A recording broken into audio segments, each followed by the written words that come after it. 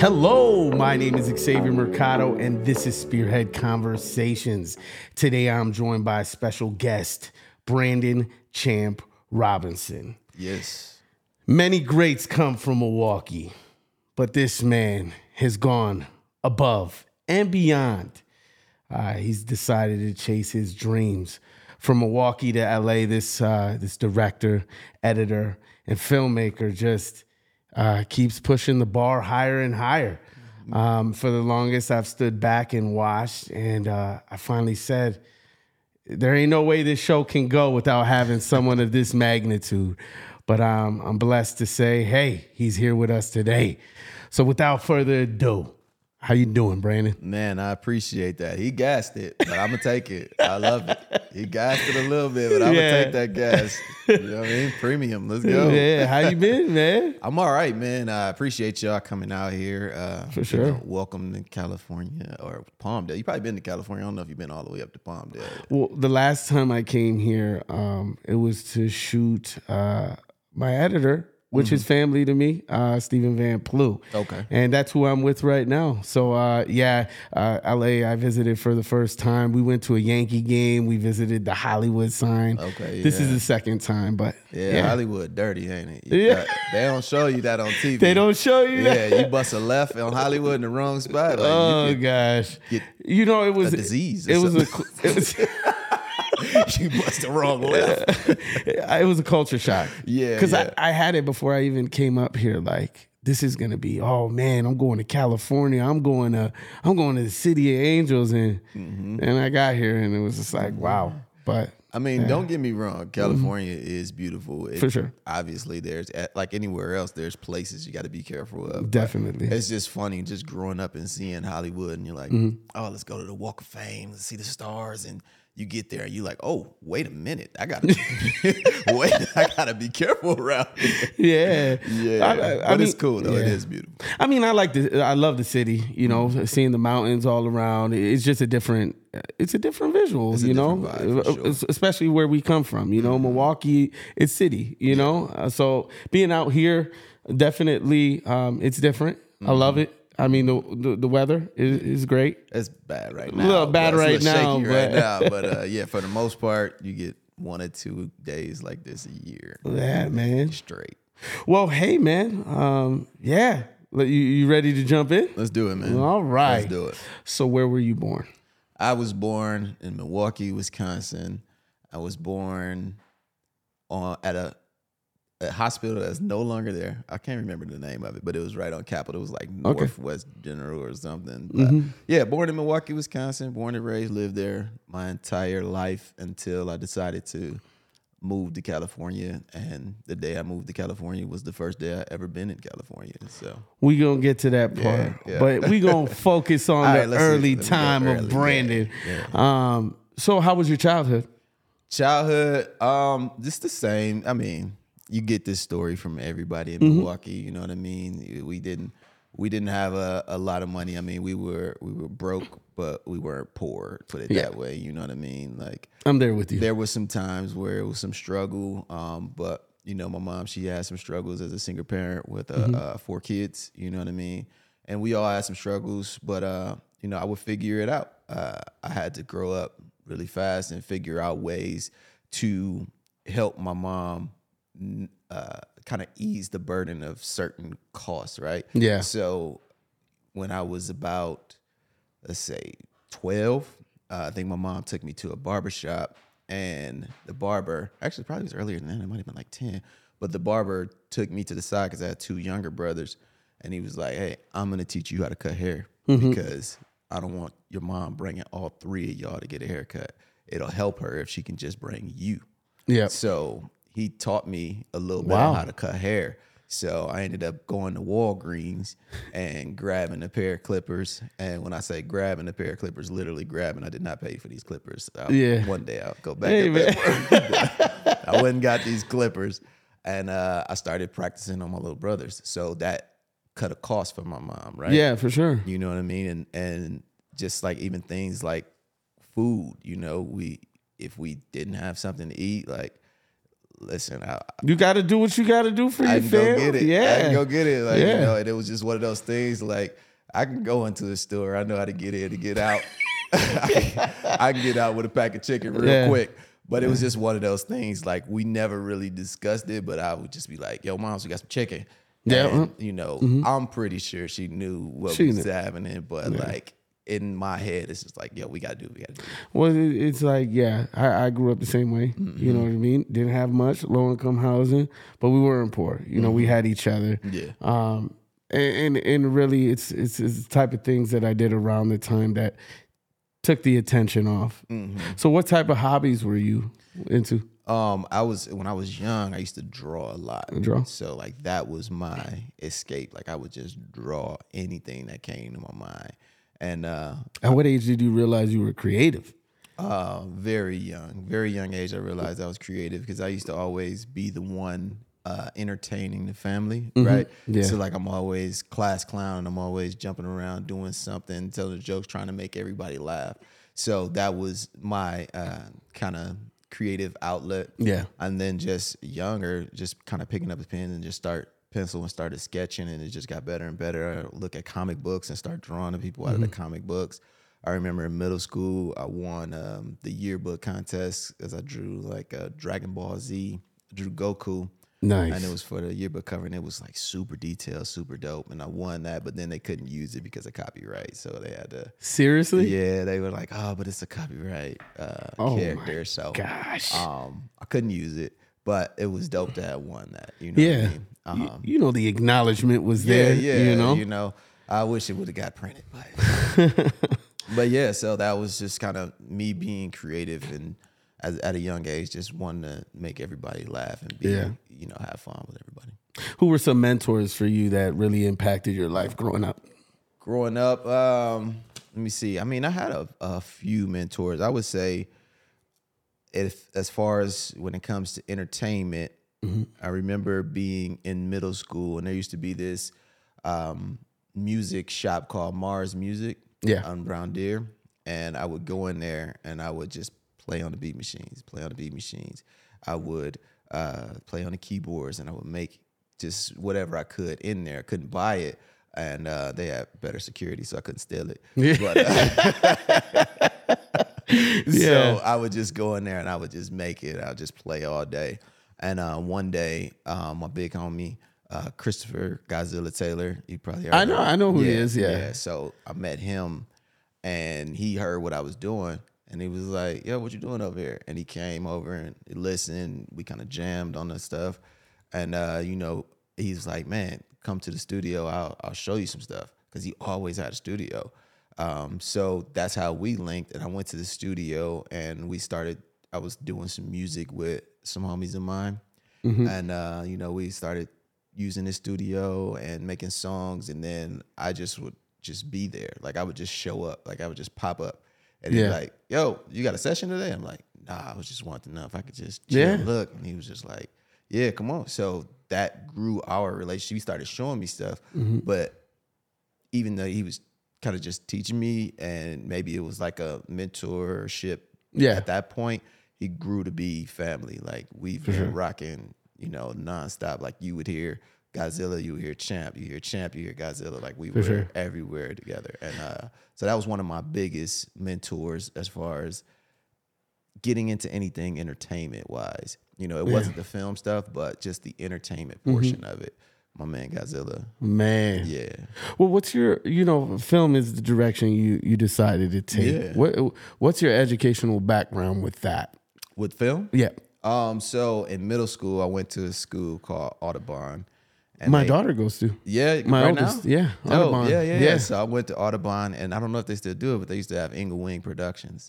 I wouldn't. I'll ask. Yeah, definitely when I get back. Yeah, but they used to have Eagle Wing Productions, and we would do the announcements, and we would do different commercials for the school and stuff like that. So it was kind of learning how to be in. It was kind of set up like a newsroom. It had the green screen and the switchboards, and you could do all that kind of stuff. So that was the start of it. And then from there, kind of by luck of the draw, I was supposed to, I don't know if they still do this, but you used to have to try to you have to put down on the paper 3 schools that Three you schools. wanted to go I just to. did it for my youngest. Yeah, so you had to do 3 schools. Yeah. And then out of those 3 schools they picked. So I took my paper home and my mom had to do my 3 schools, but she was so busy just doing stuff and working that she never actually got to do it, and I never turned it in. Yeah. So at that point, if you don't do it, you just get placed in high Wherever, school. Like yep. they're just like, all right, you're going to go here. So I ended up getting placed in Marshall, John Marshall High School. Yep. I think it's called Milwaukee Marshall now, but John Marshall High School, which turned out like I didn't want to go there, but it turned out to be a blessing, right? You know, nobody wanted to go to Marshall. It wasn't known for anything, but everybody that went to Marshall at that point loves that they went to Marshall. Like it's a really tight group, my graduating class, and people who were there at that time. We all kind of keep in touch in some way, shape, form, or fashion. But I ended up going there, and they just so happened to have a a TV program, a video program. And when I walked by my freshman year, I was looking at it, and I followed a girl into the classroom. I didn't know that they were in the classroom. So I followed her. Chasing tail. No. Yeah, definitely bogus. Chasing tail. Followed her into the classroom, got into the classroom, and was like, what is this? Yeah. So to be honest with you, I don't put no blame on my mom because my mom didn't know of this, but I went to South Milwaukee. Okay. And, you know, now that I realize that they do have these particular schools that focuses on trades and certain type of career paths, man, had I known, man, I just, you know, it's one of those things I wish it would have crossed my path. Not that I'm not doing good with it, but like, no, you're doing great, man. It would have really inspired It early helps, on. Right? Like, Yeah. I didn't know. And, you know, by the grace of God, I was pushed in that path. Yep. You know, I don't know why he wanted me to follow this girl. It Yeah. is not my wife. Yeah. You know what I mean? It was, Definitely. but this is who I was just supposed to follow at that point to find that room, right? And that room, that program, immediately went to my counselor. I was like, yo, I need to be in this program. How can I get in this program? And she was like, no, that's a junior program. So it's like you can only get in that program. Upperclassmen, yep. So I was like, man, that just sounds stupid. Like I'm for there's sure. no reason like I should have to wait for that elective or whatever. So just kind of badgered her like throughout the year. And she let me get in there my sophomore year. Wow. She did. She let me get in there my sophomore year. So definitely thankful to her. She saw for the that. fire. Yeah, She saw man. I the mean, fire. probably wasn't nobody else trying to fight to get in that class. Yeah, for like sure. I probably was like the only one, maybe another person, but she saw that I was passionate about it and I wanted to be in there. So that from there, I met Miss Sattler. She was great, and then I met Miss Sappho. She took over that class, and it just kind of went from there. Yeah. Yeah, I started making mixtapes for the basketball team, and people playing. So like, And1 was hot at that point. Oh, and one skip to me, And1, Lou. Yeah. And1 was hot, so I just take the Escalade, cameras to go to open gym. They know I was coming. Like, oh yeah, champ, come with the camera. Da, da, da, da. So I shoot them, and then I go and back up to the editing room and splice it all together. And then I was like, they used to have this closet full of millions of tapes. Again, here go my stealing, but taking the tapes, making the tapes, dubbing them, and I'm selling them in the hallway for like $10. The grind is real, the bro. The grind is real, but like again, that was me finding a way Yep. to take some money back home and to do some other things. For you sure. know what I mean? But you know, What when did you realize that this was a career path you wanted to take? Like where you knew like this is meant for me. I would say that I was always doing it, but I was still in a different place. So like after high school, I didn't go like directly to college or anything. So I was cutting hair. I ended up becoming a barber, so I would cut hair. I worked at fast food places. I worked at call centers and things like that. And then I was just doing music in the background and, you know, making videos with the music. So I really thought that I was going to be like a producer or a rapper or whatever. So that's what I was focusing on. Yeah. And then just the camera just kept calling me, like, just go shoot something, go shoot something, go shoot something. Finally started shooting it. And then it just felt like, I'm like, all right, I'm moving this way. I'm really wanting to shoot more than I'm wanting to go and rap or write a rap or make beats. I'm really wanting to pick up this camera more. So I started picking up the camera more and started doing music videos for people. You know, $150, $300, $500, whatever. I would do music videos. And in those music videos, it started off as just like performance, but then that just wasn't doing it for me because I'm looking at what's out there and I'm like, no, man, this is something else. So I started adding storylines to it. Yeah. And once I started adding the storylines to my music videos, that's when they really went to the next level in the city, and people wanted to come to me for music videos because I was adding an acting element to it. Yeah. You know what I mean? And, people want to act. Everybody think they can act. Yeah. So you can act like yourself. Just all you got to do, be yourself. So I would add an acting element to the music videos, and people were just eating that up. Yeah. So that's when I kind of figured, like, all right, I got something with this. And I did decide at that point, maybe that was like 2008, I want to say. Yeah. And I moved my family to Madison, Wisconsin, and I went to this program, this institute there called Madison Media Institute. Yep. That's where you met Godzilla? No. I met him way before that. You met him way before, but together. he ended up... Oh, you went together? We went together. Gotcha. So we both kind of decided at the same time. We was like, yo, we want to take this to the next level. He was like, I'm going to go to Madison Media Institute. I was like, I'm going to go to Madison Media Institute. So he went for the audio program. Yep. And I went for the film program. Yeah. And that's just kind of like where we didn't grow apart at all. But we took our two skill sets and... a different direction. Yeah. And then we just kind of figured it out, and we grew in those two different skill sets. And the crazy thing is, now that I went this way to do this and he went that way to do that, now it's like every project we're back together because it's a marriage, right? Audio and video is all a marriage. Oh, for sure. So anytime I have a project that needs the audio work Send done, it over. I'm sending it over. Whenever he needs video, he's sending it my way. You know what I mean? It's that bartering, man. Yeah, man. And it's not even that anymore. It's not even, I mean, we know that we can do collective, that. Yeah. We know that we can do that. But at this point now in my career and when I'm taking my company, this is my sound guy. So when I am billing people or putting together proposals, I'm putting his full rate in there. Like, oh, wow. Like, no, that's beautiful. You're growing together. I need to do sound, and he needs $5,000, $7,000 to do. You sound like me and my family behind the camera right now. Exactly. You know what I mean? That's exactly what we're doing. You know, he comes to Milwaukee. We got to set up. Come to LA.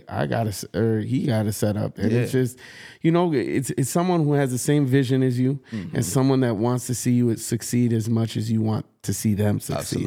Absolutely. And you got to grow together. And that's like the one person I can say, like, we really kind of grew our business together. You know what I mean? And whenever we can throw money each other's way, we can throw money each other's way. Like, if I do a project and I know it's a passion project and something that I'm doing, I didn't really have any money behind it, I can send it to him and he'll be like, yeah, I'll do the sound. Don't worry about it. And it's, vice versa. If he has something he wants to do, I'm like, yeah, I'll shoot it. Don't worry about it. You know what I mean? That kind of deal. Well, you went to Madison and then you moved to LA. Before you moved to LA, something very big in your life happened. Yeah, absolutely. There was so I graduated with an associate's degree in 2010.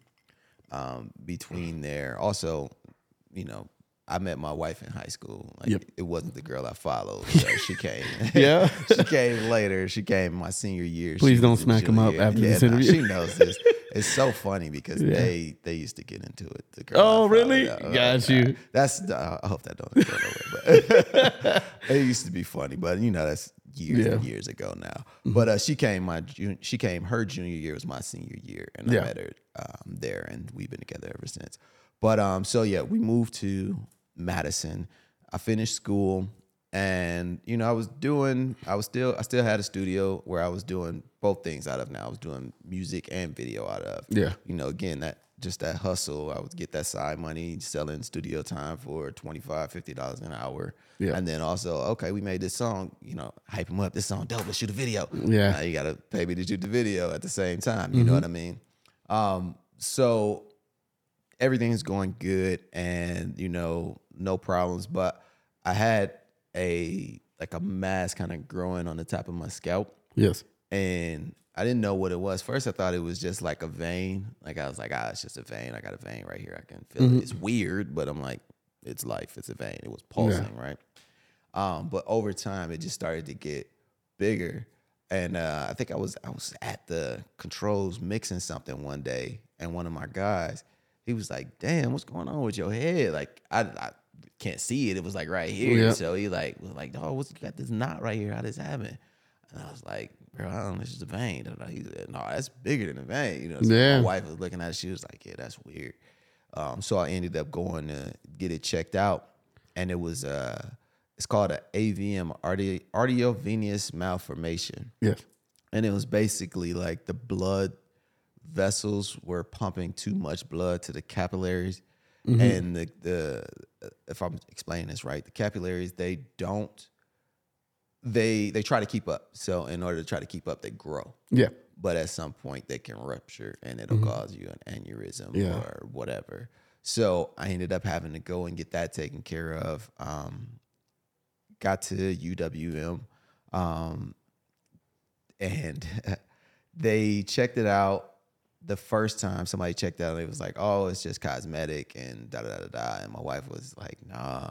Always get that second opinion, man. Yeah. And Dr. Ahmed, I met with him second. He looked at it. He was like, "Yeah, this is something else."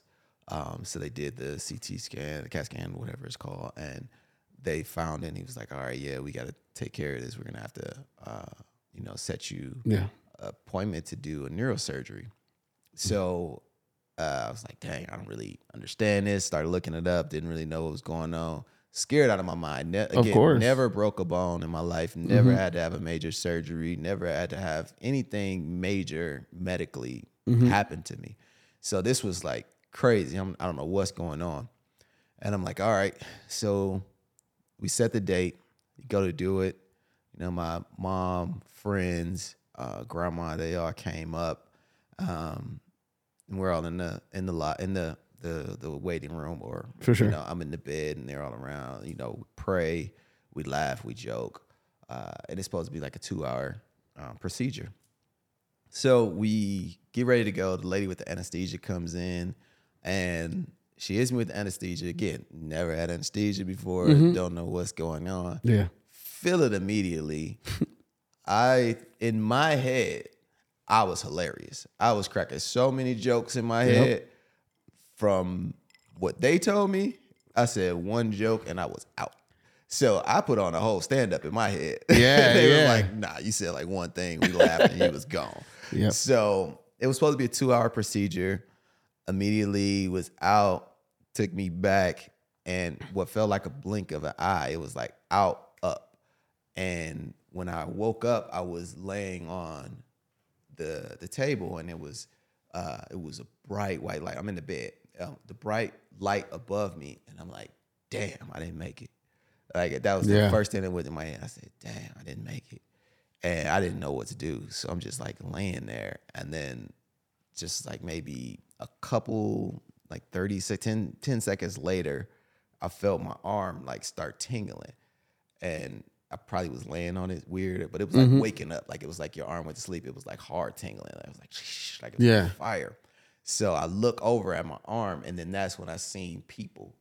And I was like, "Oh, man, I made it. I'm still here. This was easy. It was good." I come out. I had no idea it was 8 hours later. Holy. So I completely have no idea what happened. I lost everything. Like they went in, they did their surgery. Like it was a surgery where they had to go through my groin all the way up to my head with the camera and the machine and like cauterize all these blood vessels that were doing it. And I come out, it's 8 hours later, and I'm like, "Oh my God, like how did I lose? I don't know what happened." So I'm very dizzy. I can't really do anything. I'm trying to eat. They try to get me to start eating. I'm throwing it up, and I'm just in ICU for like 2 days because they got to monitor me and make sure I go to the bathroom, and had the catheter. Like it was the worst thing ever.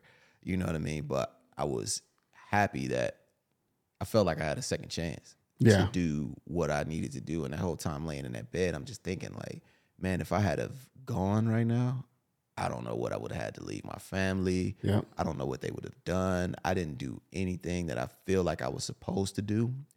And, you know, that weighed on me heavy. You know what I mean? Just laying in there. Like, I don't think I went into like any depression or anything, but I think it hit me as a moment of like, you have to do something. Yep. Like I was down about it that I wasn't doing anything, but it also lit a fire to do something. Yeah, you for know sure. what I mean? So there, and you know, I had recovery. I had to take like steroids so my brain wouldn't swell, and I would have like my grandma coming up and taking care of me, and when my wife couldn't.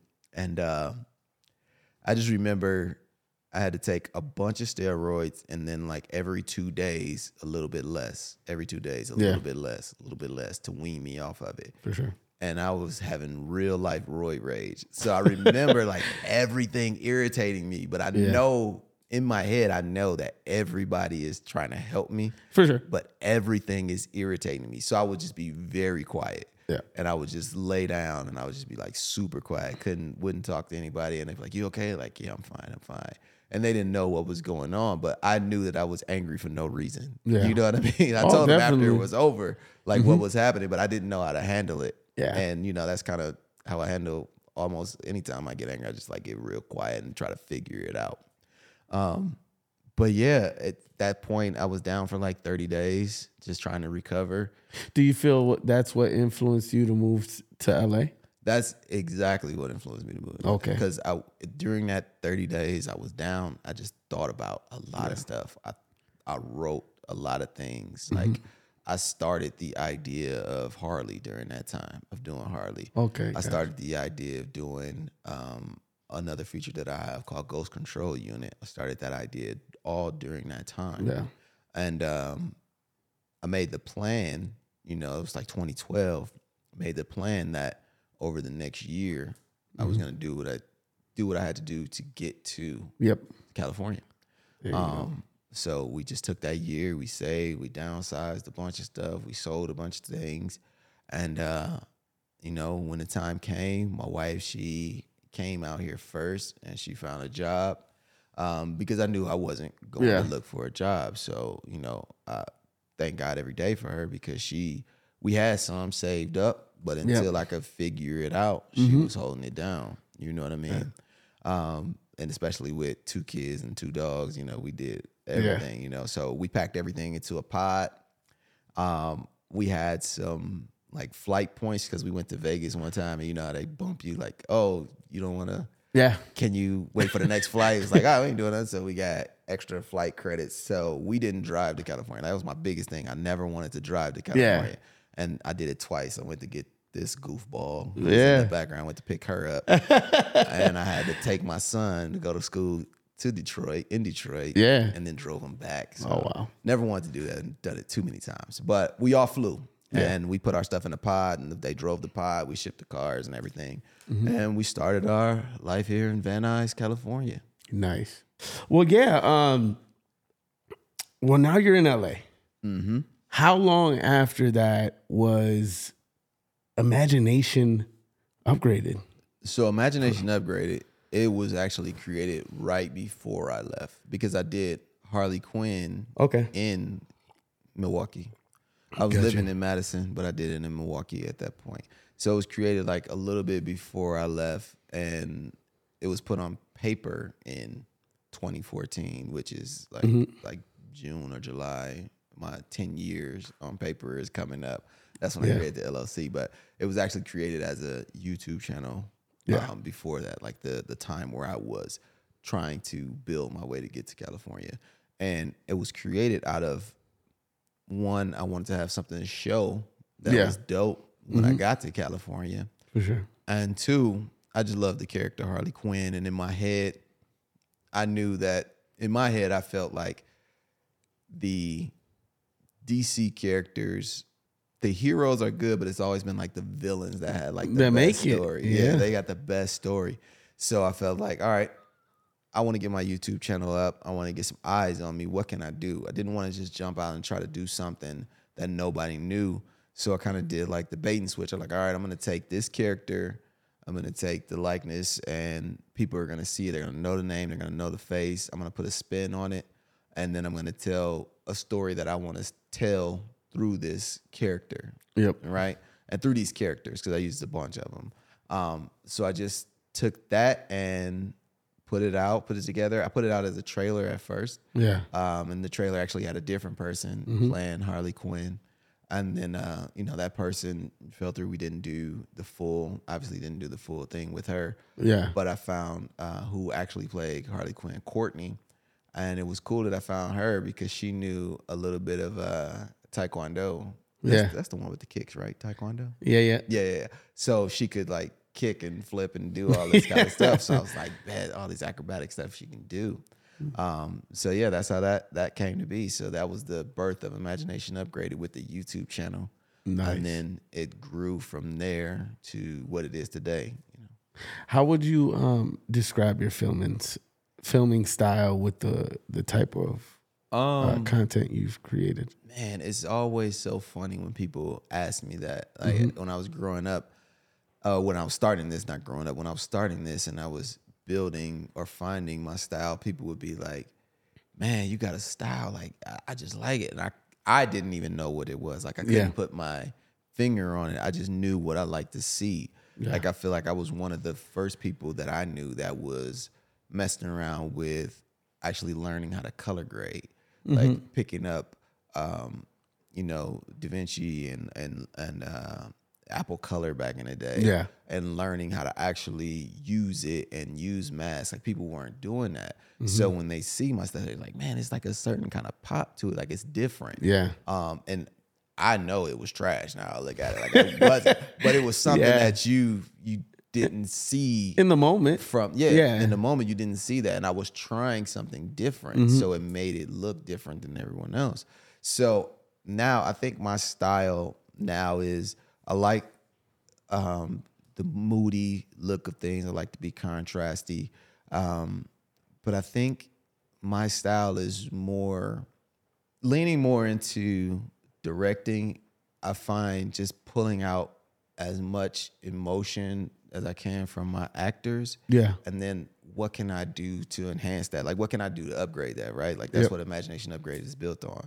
So I love to find ways to use, be off speed and use different frame rates and things like that for certain things. I love to find probably every short you'll ever seen me do, or everything I've done has had some form of slow motion in it. Like, I love just slow motion and that surrealism. So I still can't really put my finger on what to call my style, but when you see something in mine, like, it. It's a feeling. Like, people can feel for sure something that I'm doing. Like, you can tell it was something that I did, which is, I think, is something that you need. Like, it's, even if I can't call it out, people can see it and they know that, oh, I like that. I see what you're doing. You know what I mean? So when people ask me, I have no idea. Yeah. So now you have Imagination Upgraded, with a lot of filming. What's your approach to the creative process with actors, actresses, and crew members? I mean, you have a pretty big job in this operation. I do. It's funny because I'm just now, even though like I started Imagination Upgraded, I don't think I ever really looked at myself as like a founder. So now I'm really realizing that, I am a founder of this company, and I have to like start to move that way in building it, right? Yep. I always say like over like last year, I kind of realized I was doing my business, but what I was doing is I was just a person working that just so happened to have an LLC that I was running through. Like, I wasn't actually building Imagination Upgraded. I didn't give it a direction. I didn't give it a purpose, right? It was just something for me to say it's my company, like sounding cool. I didn't give it a purpose. So this year I decided to give it a purpose. It started last year, but like I know like the exact purpose that I'm going toward, right? Yeah. So like I'm building something with this in mind now. So when it comes to the creative and crew and things like that, I'm heavy on people of color. I'm heavy on women, of color, and just women in general. Like I grew up, I didn't have my pops in my life. Like he was around sometimes, but he wasn't there, and he had his own things that he was going through, But that's another story. But I had my mom, my auntie, and my grandmother. Like that was my triangle. Yeah. Like, my grandmother had 2 kids, my mom and my auntie, and like that was my triangle. Like we was there all the time, and I would always. That's how I know how to cook. That's how I know how to do. How to treat a woman. Like everything. Like they taught me everything. And then I had my grandfather also. My grandfather was married to my grandmother, Chris. And just being able to see that family structure is kind of how I grew. But when it comes to just like the women, I always knew that women, especially black women, they always are gonna tell you if it's trash. Or love how you said that. They would say like, nah, that ain't it. Yeah, like, they will tell you it's not it, but and it's never in a malicious way. Yeah. It's in a very constructive way. Yeah. Like they're gonna tell you like that ain't it because your boys would be like, yeah, that's dope, that's this, and oh yeah, that's what you should do, and blah blah blah blah. And you end up with all these yes men around you, and people just trying to either I don't know ride your coattails or just like whatever. Yep, They sure. don't know what to say. But yeah, black women, they don't care. They can be like, no, that's trash. You know what I mean? So Yeah. that's always been in my head, especially like with my wife. Like she is my biggest supporter. She's gonna always like push me to do everything, but she will immediately tell me like if it's wrong and it's not cool, like this person ain't that, or that person won't do this, or you shouldn't do that thing. I don't think that's a good idea. And and it's always a conversation like, oh, why shouldn't I do it? Or this is what I feel, or this. And sometimes she's like, oh, okay, I get it. Or sometimes it's like, nah, I still don't get it. So I kind of took that into when I'm crewing up, right? Like you get people of color, you get women, and the women are always going to make sure it's right. Like, you know what I mean? They're going to make sure that everything is on point. Yeah. So that's kind of my approach to it.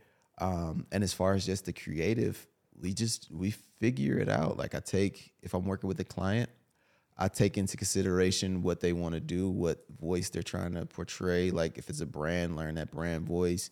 And then in my head, it's always like, okay, what's the next level? Like upgrade it. Like what can I do? Like how can I put my creative into it? Like you're coming to me for a reason. Like I'm not an employee of yours. You may hire me, but I'm not an employee of yours. I'm a partner in this, right? Yep. So you want my expertise in some shape, form, or fashion. So how can I add to your brand to push that? And that's just kind of how my creative process goes. I love the way you put that, because it's the truth. I mean, you have a vision in sight. They come to you, and your job is to project that into the world and get it spot on. What were barriers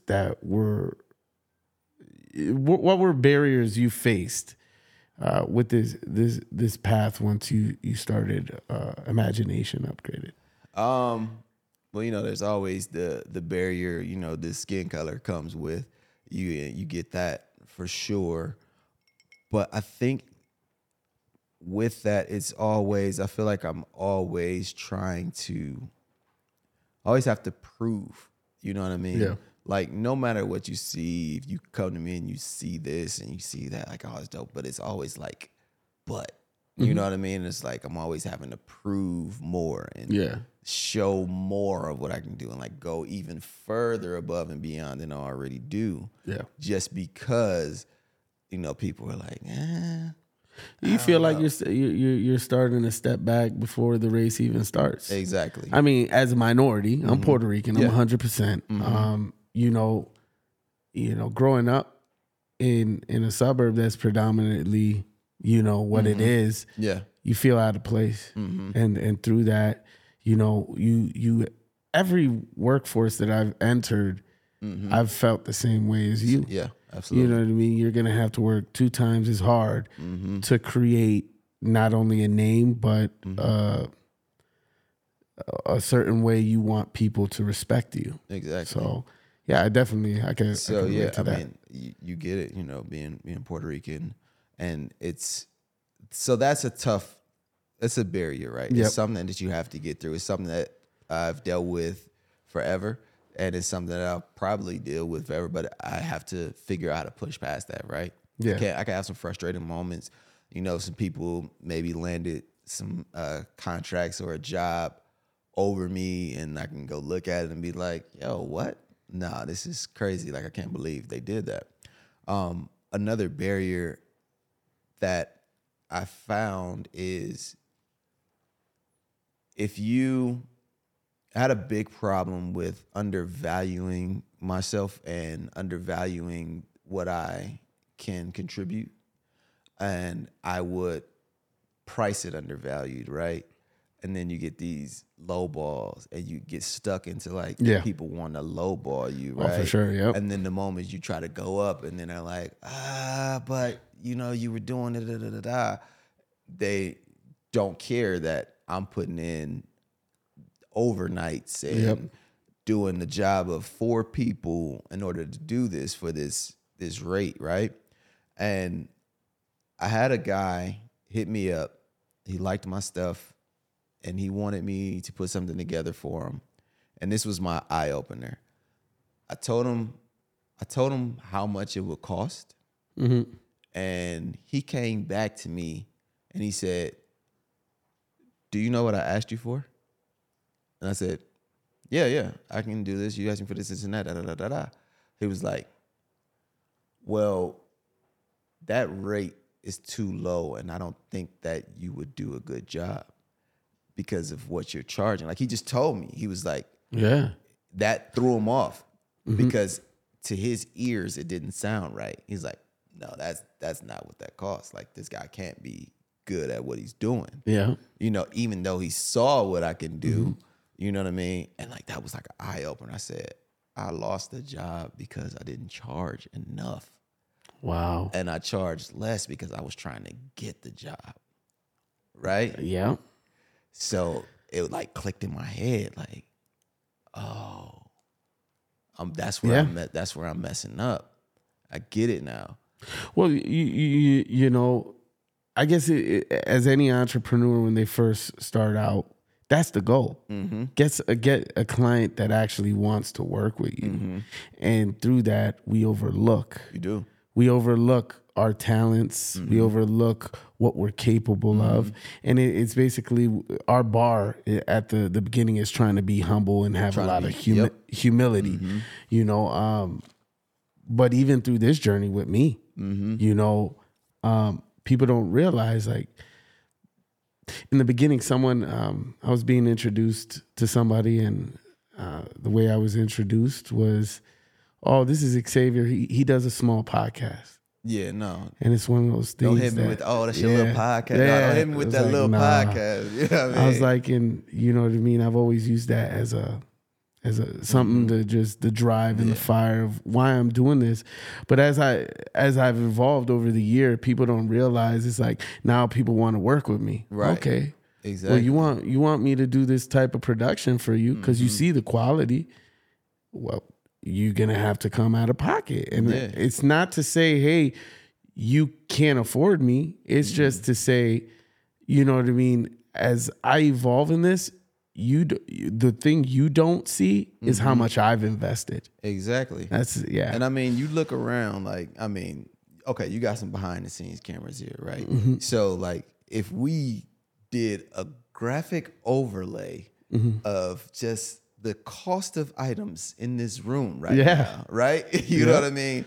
Not to mention the cost of time, education, bumping your head, just emotional stress, you know what I'm saying? Time away from your kids, time away from your family, like, there's times like I had to figure out a balance, like with my wife. Like, I know my wife likes to have dinner at the table with the family. Yep.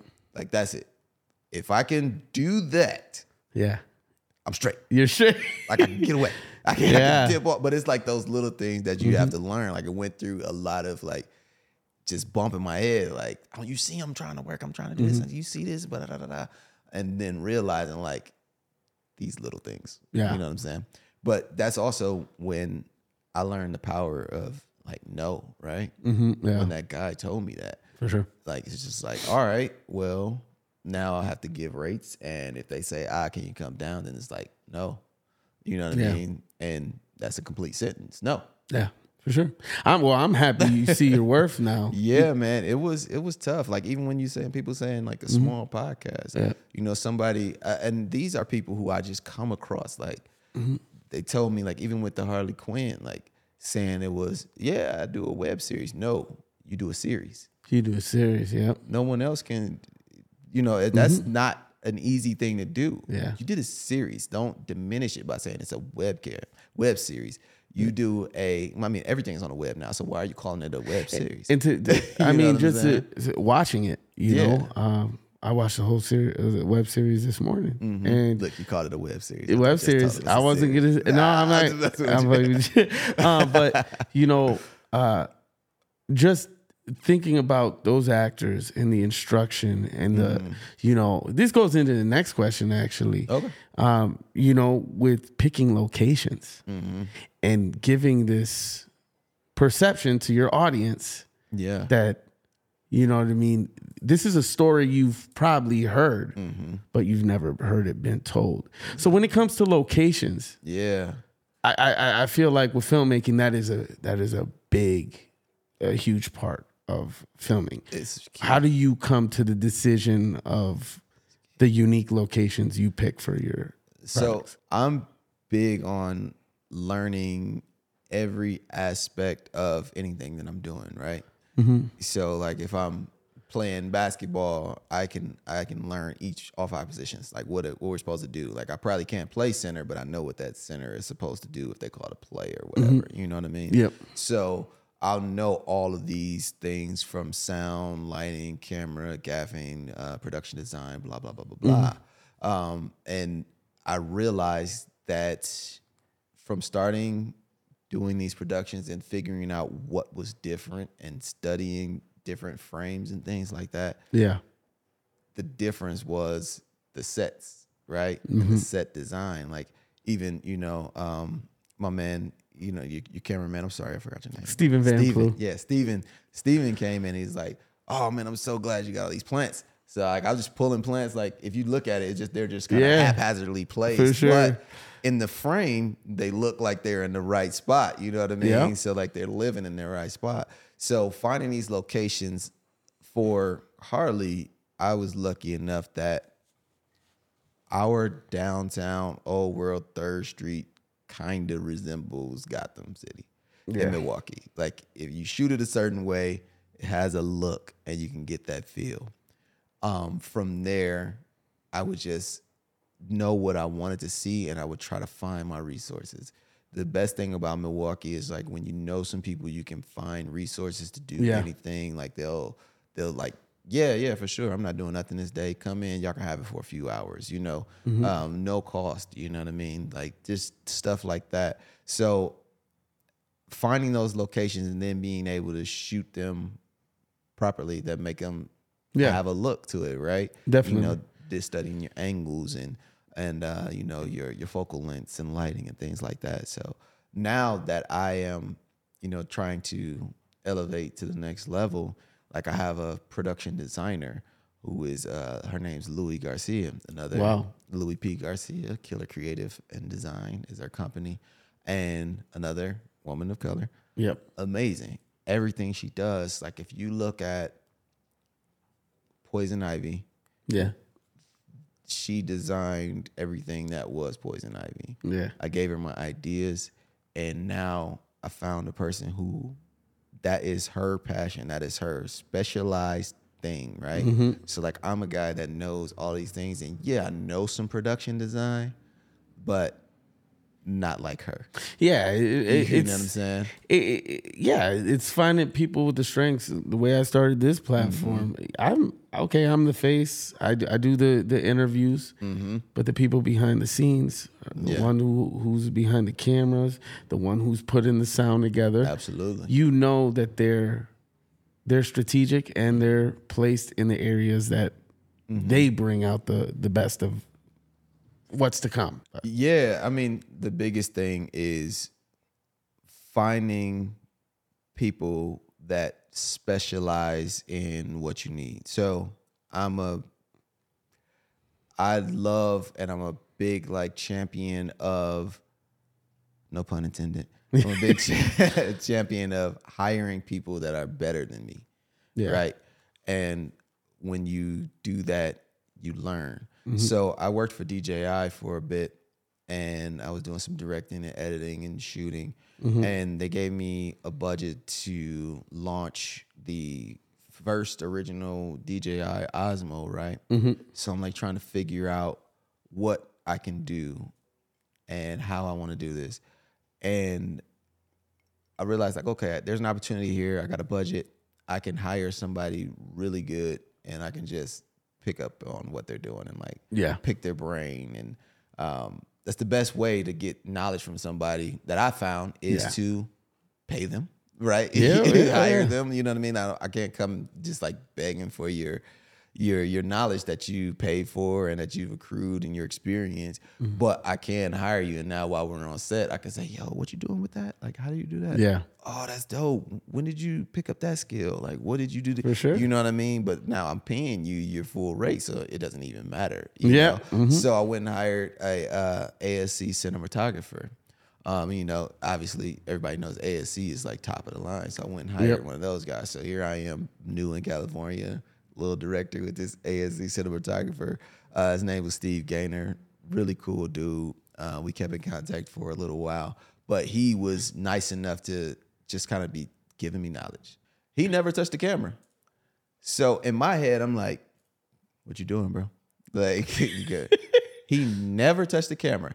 And I've always, to that point, I shot everything that I did, right? And he was just so calm about it. He had a cameraman that came with him. He never once touched the camera. He came in, he was like, yo, put that there, give me that. Told the gaffer, give me that over there, turn that up right there. And he would be like, champ, come here. And I come over to him. He was like, pointing at the monitor. He just sat at the monitor. He was like, look at this. What do you think about this? What do you like? What don't you like? And that just put me in the mindset like, oh, this guy, this is what it is. Like, he's literally a director of photography. So in my head, the director of photography, you need to shoot this. And some do, like obviously he probably shoots as well, but that wasn't what he needed to do at that point. He needed to direct the picture, right? So it was just like these little things that I didn't get, you know, at Madison Media Institute. So I didn't know. So it's like these little things that you learn by doing. It's incorporating, you know, the client. He wants to see your vision. So through that, he really needs to understand what you see. You know? And it was crazy because I'm pretty sure he could tell like I was green. So he kept calling me over. He was like, no, look at it. Tell me what you see. Like, what do you want? Do you like that? What's the next shot? So I would tell him, and he's like, okay, so then we're going to go from here to here. And because we did this, we're going to do that, and it's going to make it easier to transition and blah, blah, blah. And so that really helped me, again, like in growing this what is, you know, Brandon Champ Robinson. You know what I mean? Well, you know, talking about that and the way he incorporated with you, you know, when you're filming, it's like with the question before about how you approach with actors and crew members. How do you, especially with actors and actresses, how do you get them to bring out their most compelling performance? I think now I'm really lucky and really spoiled because I am in a ocean of amazing talent, right? Yep. So I just have to find who I think can portray that character, you know what I mean, through auditioning and things like that, right? There's so much talent here in California, and this would be talent that you don't know, you've never seen them, but they do the work and they're really here for a purpose, right? Yeah. So after I find that person, now it's just about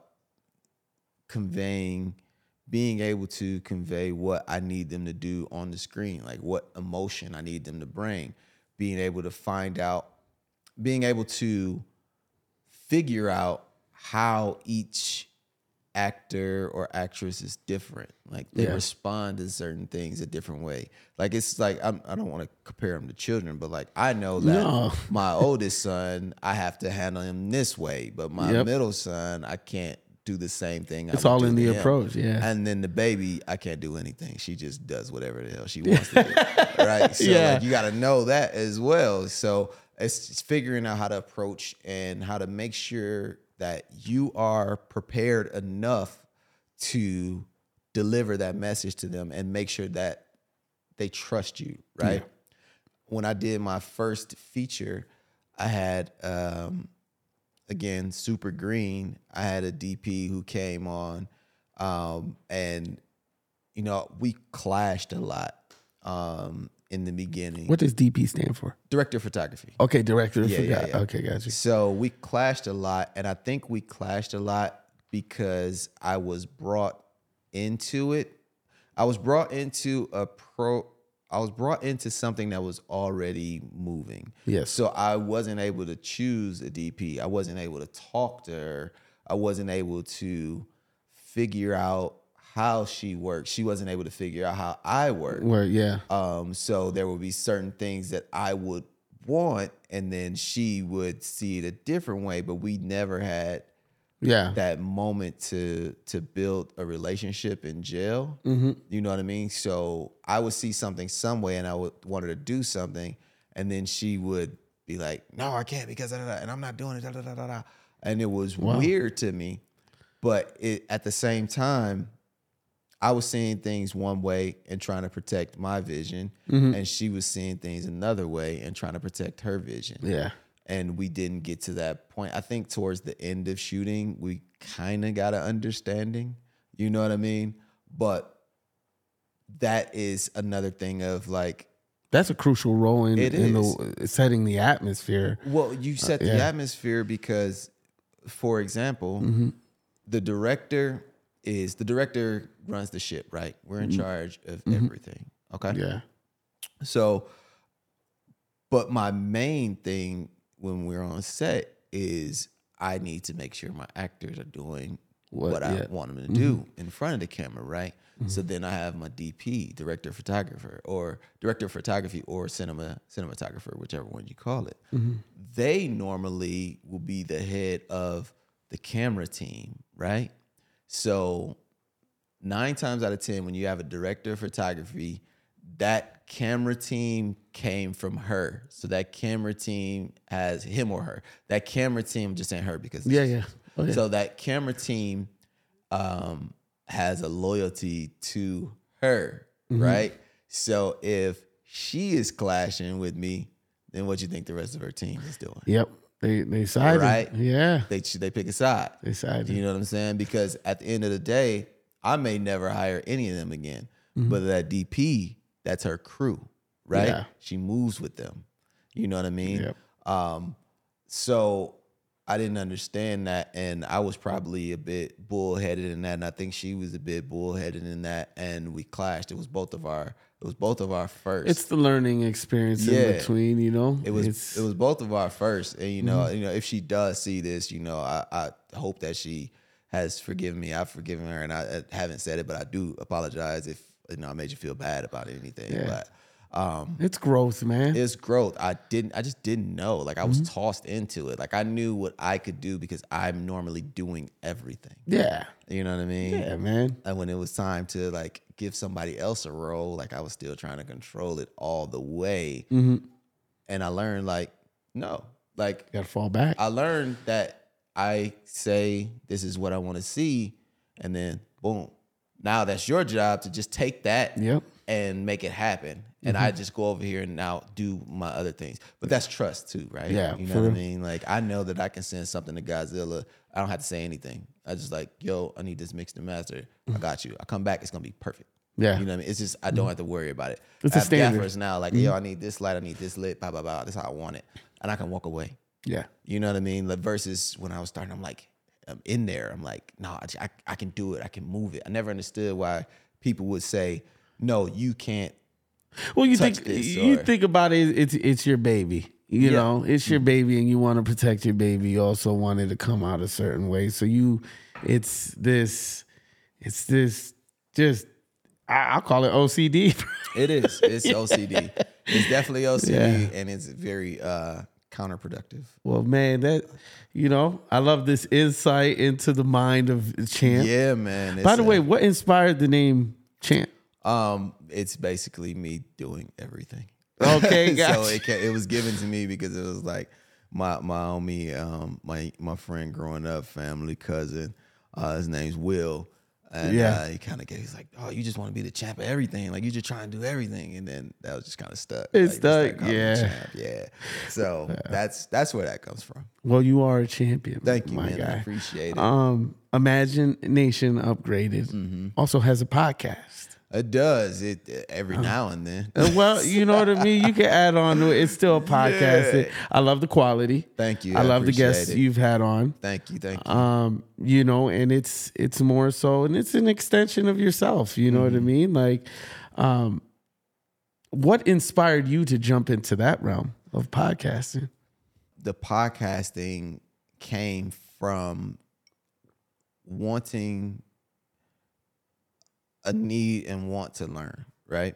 Yeah. So these were people who I came across, made a connection with, liked what they were doing, and wanted to learn more about what they did or what they were doing. Mm-hmm. So, for example, when I spoke with Tammy Townsend, who is a professional actress, lovely, amazing, beautiful person, when I spoke with her, I wanted to know, really, like, I had a question going in. Like, I really didn't understand what pilot season was. Yep. Like, I always heard about it, but I didn't know what it was. And I didn't really have anybody to tell me. And I knew that if I didn't know it, other people didn't know it. So I'm like, all right, I'll have her on the podcast and we'll put that out and have that information. So it was the need to learn and the need to inspire and the need to motivate and help other people coming up hear these stories of how certain people got to where they are, or certain people are building something, and what are they doing to build that. So that's where the Imagination Upgraded podcast was born from. Man. Mm-hmm. Well, from podcasting to now, let's jump into the projects. I didn't want you thinking like we're not going to cover the projects you've been on. It's cool. I could talk about whatever. The projects you've done through YouTube till now, short films. Yeah. What are some of the projects that have made your name reputable? Well, this is what's crazy is a lot of people, like, sometimes I feel like a lot of people know who I am, they know my reputation, but sometimes it's not loud. Like, what I do is not really loud all the time, right? Yeah. So, like, I'm not running around with celebrities all the time. Like, I'm not taking pictures and posting them to Instagram with celebrities. Like, I have a few, but those are, if you ever see me post a picture with someone, I did a project with them. Like, I actually worked. Like, I won't, it's hard for me to go up to somebody and just be like, yo, take a picture. Then I post it and then it's like, oh yeah, I'm doing this. Like, no. Like, when I took the photo with The Rock, like, I actually worked on a project with The Rock that is coming out. I can't wait for it to come out. Yeah. I don't know if I can say it, but okay. Well, that is the exclusive. Yeah, that's exclusive. It's coming out. When I worked with, Eddie Murphy, did a project with, I don't even think I've posted that picture yet, so you haven't even seen that one. But Cedric the Entertainer. Yeah, Cedric the Entertainer, DL Hughley, Joe Tory. Joe Tory was like big uncle at this point. Yeah. Will Smith, man, met Will Smith and immediately understood why he is Will Smith. Yep. Right? That's right. Like, immediately comes in the room. Yo, what's up, everybody? Speaking of, you know what I'm saying? Like, you did that spot on, by the way. I'm talking about come in the room like that. He's like 6'9". Like, he's bigger than you think he is, right? No like, wonder Chris Rock didn't slap back. Yeah, no, you got to chill. He can't. Oh, man, that's not how I want to remember my Will Smith. Man. But he came in, speaking to everybody, like gave us a book. His book had just came out, signed it, took the pictures. We did. It was a documentary, so we just got to hear a lot of his story, and I can't wait for that to come out also.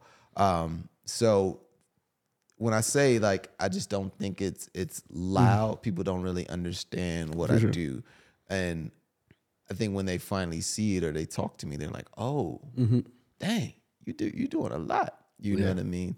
So I think the question was like, what thinks my name is? Yeah. What projects do you feel have really made it noise for you? Yeah, I think it's so. I got my first thing on Netflix, which was Spy Ops, which was really good. Traveled around the U.S. shooting that. I did some things with let's say King Batch and Joe Tory, and I think it's just all these people that I do stuff with, but not necessarily even people knowing the project versus people following my story. And I think one thing that makes people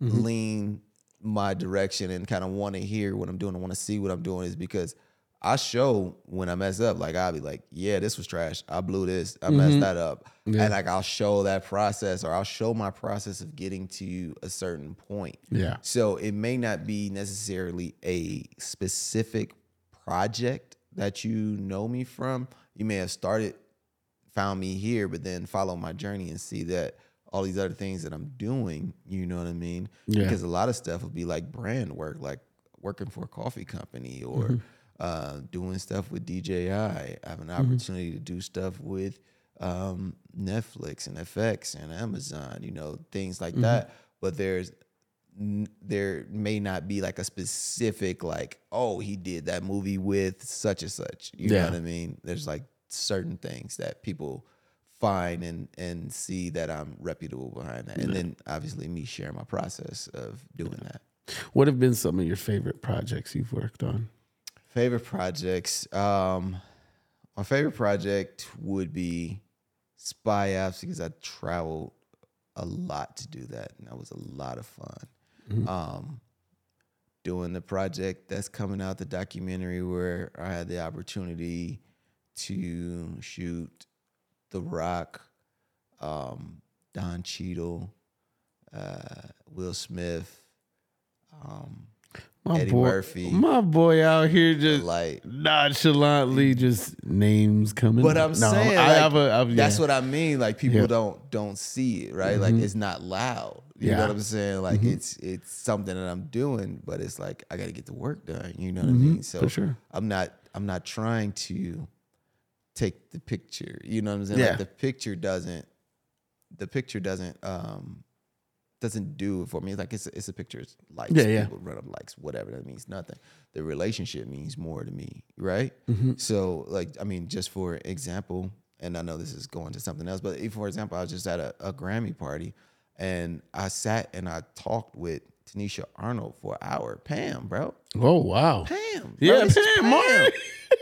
It's Pam. And at no point in that conversation did I feel like I should take a picture, nor did I feel it would be appropriate to even ask for it. I just made a genuine connection with her, and I talked to her for like an hour, and we were just chilling. And at the end, she gave me a hug. I thanked her for what she did for the culture. And I said, hopefully, I get to work with you one day. And she was just like, anytime, hit me up when you're ready. Hit me up. Well, and that's the thing. Like, I don't try. Like, I talk to all these different people, and with each interview, I'm just trying to keep this consistency.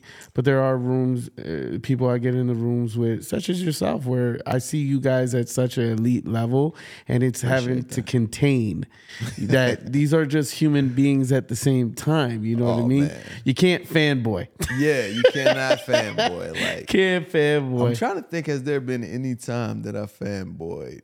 At any time? You know what? I don't freeze up. I didn't fanboy. I did some weird. When I met The Rock, I just had a weird moment Yeah. right? Like it Let's wasn't just really come a on, fanboy. Like it was The Rock, G. So, we grew up watching them so like I SmackDown. went, and it was a weird moment because we was chopping it up, and then I went to take the picture, and he's taking the picture. Like The Rock is a huge guy, Paul. Like he's a massive person in real life, For sure. And we getting ready to take the picture, and I went to put the water bottle in my pocket, and it was still open. So I put the open water bottle in my pocket, and I just started laughing. I'm tripping, and then he started laughing. We started joking, like you can see in the picture. I kind of like was doing like this because I was standing on my tiptoes, like, bro, this man is huge, like, and we just had a good joke about that. But yeah, no, I don't really fangirl out or fanboy out. Yeah, I think like.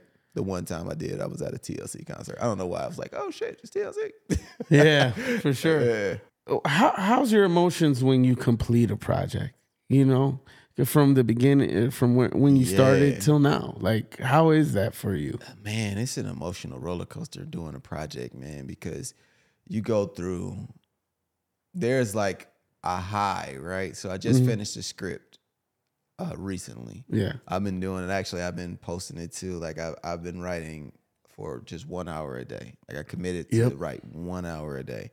And I've been trying to do it every day, but I quickly found out that on the weekends I cannot do it because my daughter does not have it. She don't care what's going on. Yep. It's her time. How old is she, by the way? She's 4. And the only reason we're doing this is because she's at school right now. Yep. Yeah. What I mean? So I have to get it in to have this window. Mine is 3. Okay. And he's about to be 4 in April. And it's, man. You understand. They need that time. They right? need it. They need that time. They don't care what's going on. So you have this high. Like I'm on this high right now, right? I'm like, oh, this is dope. And you finish it. And then you go back and reread it. And then you get, it's like, this might be kind of trash. So then you go through and you tweak it and you figure out what's wrong with it, what's not working. And then you back up like, oh, yeah, this is it. Yep. It's the one. And then you get into casting and you try to find your cast. You like, yeah, bet. Like she's good. He's good. These actors are dope. You start talking to them. You do rehearsals or whatever you do. You get on set. You at the high. You like, hell yeah, it's working. This all looks good. This is amazing. And then you start to run out of time in your day. So now you frantic. You like, oh man, we got to try and get this shot. I can't get this shot. I got to cut it. What you mean I got to cut it? I need it. Da, da, da, da, da. Yep. And then you're like, so you finally accept that. And you get what you can on a day. And then you get it back into the editing suite and you're ready to edit it. And you're like, this is trash. Everything I did, I spent all this time and this is all trash. Like you just watch it like, this is trash. So you get over that. And you start to put it together, and you like, oh wait, no, this kind of fire. Like, hold on, I see it, it's coming together. Yeah. And then you hit a point in the edit, and you're like, it's not working. What happened? What do I got to do? For sure. I'm trash. you right back to like, damn, I'm trash. And then you step away, you come back, you look at it, and then it's like, idea hit. Yeah. I know what I need to do to fix it. Boom, back up. Nah, it's just you ain't lying about this roller coaster, it's man. A real world. It's like that dopamine hit, and you back up, and like you killing it, you just going at it, and then you finally get it done. You get it through the color grade. It goes through everything. You just feel really good about it. And then it's time to show it, right? And then that's anxiety. Yeah, that's anxiety. Yeah. Now people have to watch it who are not invested in it. Yeah, right. So whenever I do a screening, I can't even really watch or enjoy it as much because I'm watching the crowd. Like I'm looking like, who's reacting? What's their reaction? How do they react to that? Oh, that was a joke. Did they laugh? Bet they laughed. Good. Okay, perfect. Oh, that joke, they ain't laugh at that one. They ain't get it. Yeah. Then I'm like, sometimes like, dang, why they didn't get it? Or they just don't get it. They that just was don't funny. get You know it. what I'm saying? Yeah. But you got to figure out to just kind of let that go and get through it. You know what I mean? For sure. So that's the emotional roller coaster of creating something. Like you think you're the best, and you think you're the worst, and then you find your balance. You know what I mean? Man, this really comes down to this. What do you feel this career path, this set path, you chasing your dreams all the way out in LA has taught you? I think it's taught me that obviously consistency is key. A lot of it is that old saying, is not what you know is who you Who know. you know, yeah. Right? A lot of it is that. Amen. A lot of jobs I get are 90% referrals. Yeah. You know what I mean? And I think for me, I finally found the direction of the company, right? Yeah. And where to focus it. And it's been there right in front of me the entire time. And I just wasn't seeing it because I was doing other things because I couldn't say no. I didn't have the no in me yet to be like, no, I'm going to do this. That doesn't fit what I'm doing. Obviously, you have to make money, so you do certain things, but some things have to go away. Like there's certain things that people know me for that I won't do anymore, right? And it's not anything to do with you. It's just like I have to move it in a different direction. You know what I'm saying? So in that direction being taking the Imagination Upgraded and being Imagination Upgraded Studios and like actually delivering movies, delivering films, delivering projects. You know, the goal is to get like a big theatrical release. But if I could take my stories, other people's stories, like I brought on a writer now, we're writing a bunch of stuff. I can take those and I can create those. I have all the gear that I need. I have the infrastructure, the team, the crew. Just find financing for it. Find ways to fund it independently and get it out there because it'll start, you know, here, and who knows what it can grow to. Yeah. You know what I mean? Man, this has been one conversation. Yeah, man. I hope you got some good bites out of there, man. Yeah, got some man. good stuff. I appreciate you coming out here too. I know it was No doubt. a drive from LA to get out here, Hey, but no doubt. yeah. I guess this is the question. What's the question? What advice would you give to our youth in the inner city and all around? Man, I think the first thing, especially for Milwaukee, man, like a lot of stuff I see from Milwaukee, like really breaks my heart to see it. And I think it comes from a lack of being able to see opportunity, right? And like my first piece of advice is just to know that there is opportunity out there. It's not as hopeless as you may think. Like your situation could be, you know, bleak right now, but it's not as hopeless as you think. You can definitely find an outlet.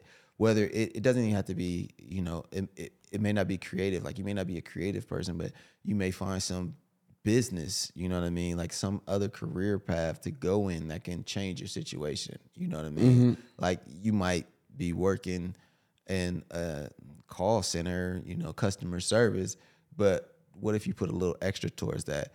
Could you be the director of that call center? Could you be in a higher corporate spot at AT&T or something? Like, you know, can you put that focus somewhere to climb that ladder? Yeah. You know what I mean? And it's not an overnight thing. It's a continuous kind of thing that you have to keep going after, man. So I just want to hope that in some way that me sharing what I'm doing and me showing that, you know, even I be thinking my stuff is trash and I can keep going and figure it out. Hopefully showing that gives people some kind of hope that they can see like, okay, yeah, we can make something happen. We just got to kind of keep pushing. So that's the message that I want to give to Milwaukee at least. Yeah. And to just go see things, like go somewhere else because you get stuck in what you see all the time and you think that that's all you can have, right? For sure. Like I didn't leave. See past the block. You have to see past the block, right?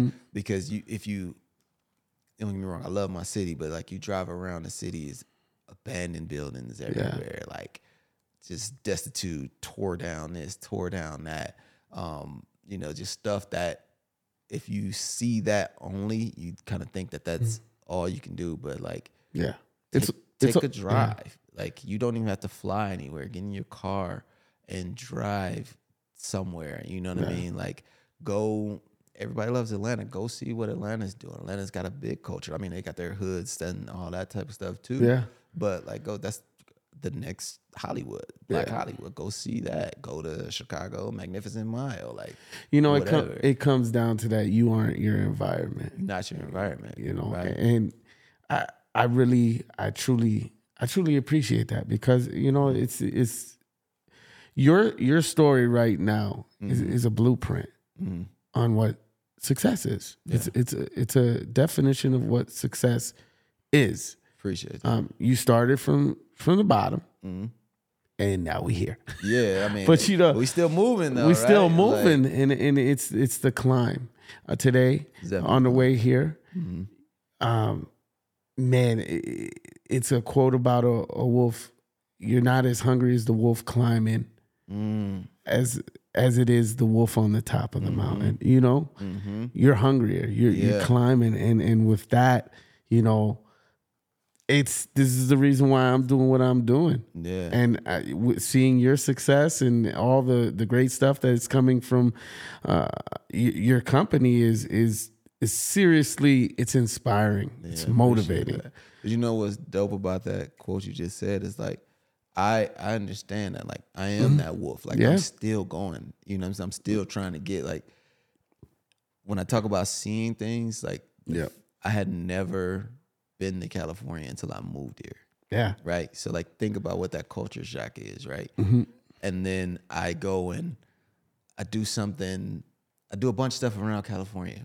But last year, when I had the opportunity to shoot with Eddie Murphy, and I went to his house, this man does not live in the same California that I live in. Yeah. Like, I had to go through a gate of armed guards, and this was a different California. Like, this is not the same. You know what I'm saying? Yeah. So, like, it's still levels, and, being that wolf, like, still trying to climb, and I'm coming after whoever I'm coming after. Yep. I know that there's that same behind me, but the different things with me is like, yo, what's up, bro? Like, I can show you some stuff. Yeah. Like, you don't gotta bite me in my ass, bro. Like, you know what I'm saying? That's right. Like, I'll show you how to do this, and then we can continue to move.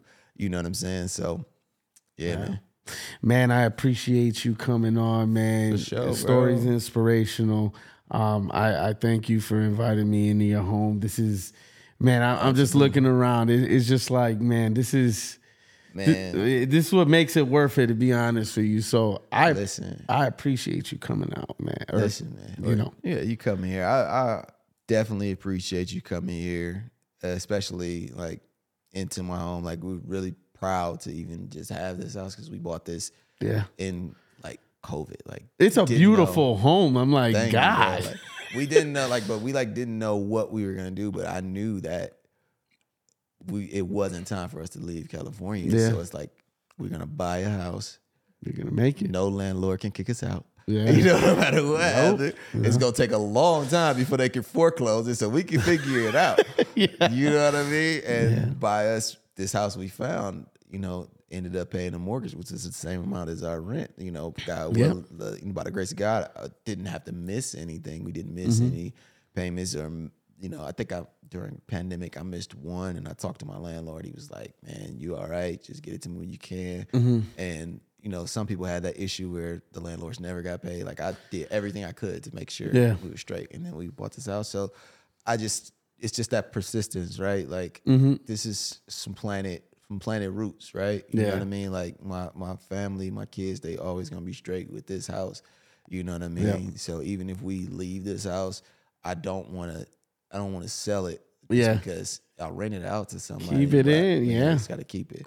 So, man. Revenue. Well, again, I thank you for coming on. And, with that, that's another wrap. Spearhead out. Appreciate it, dog. Hey.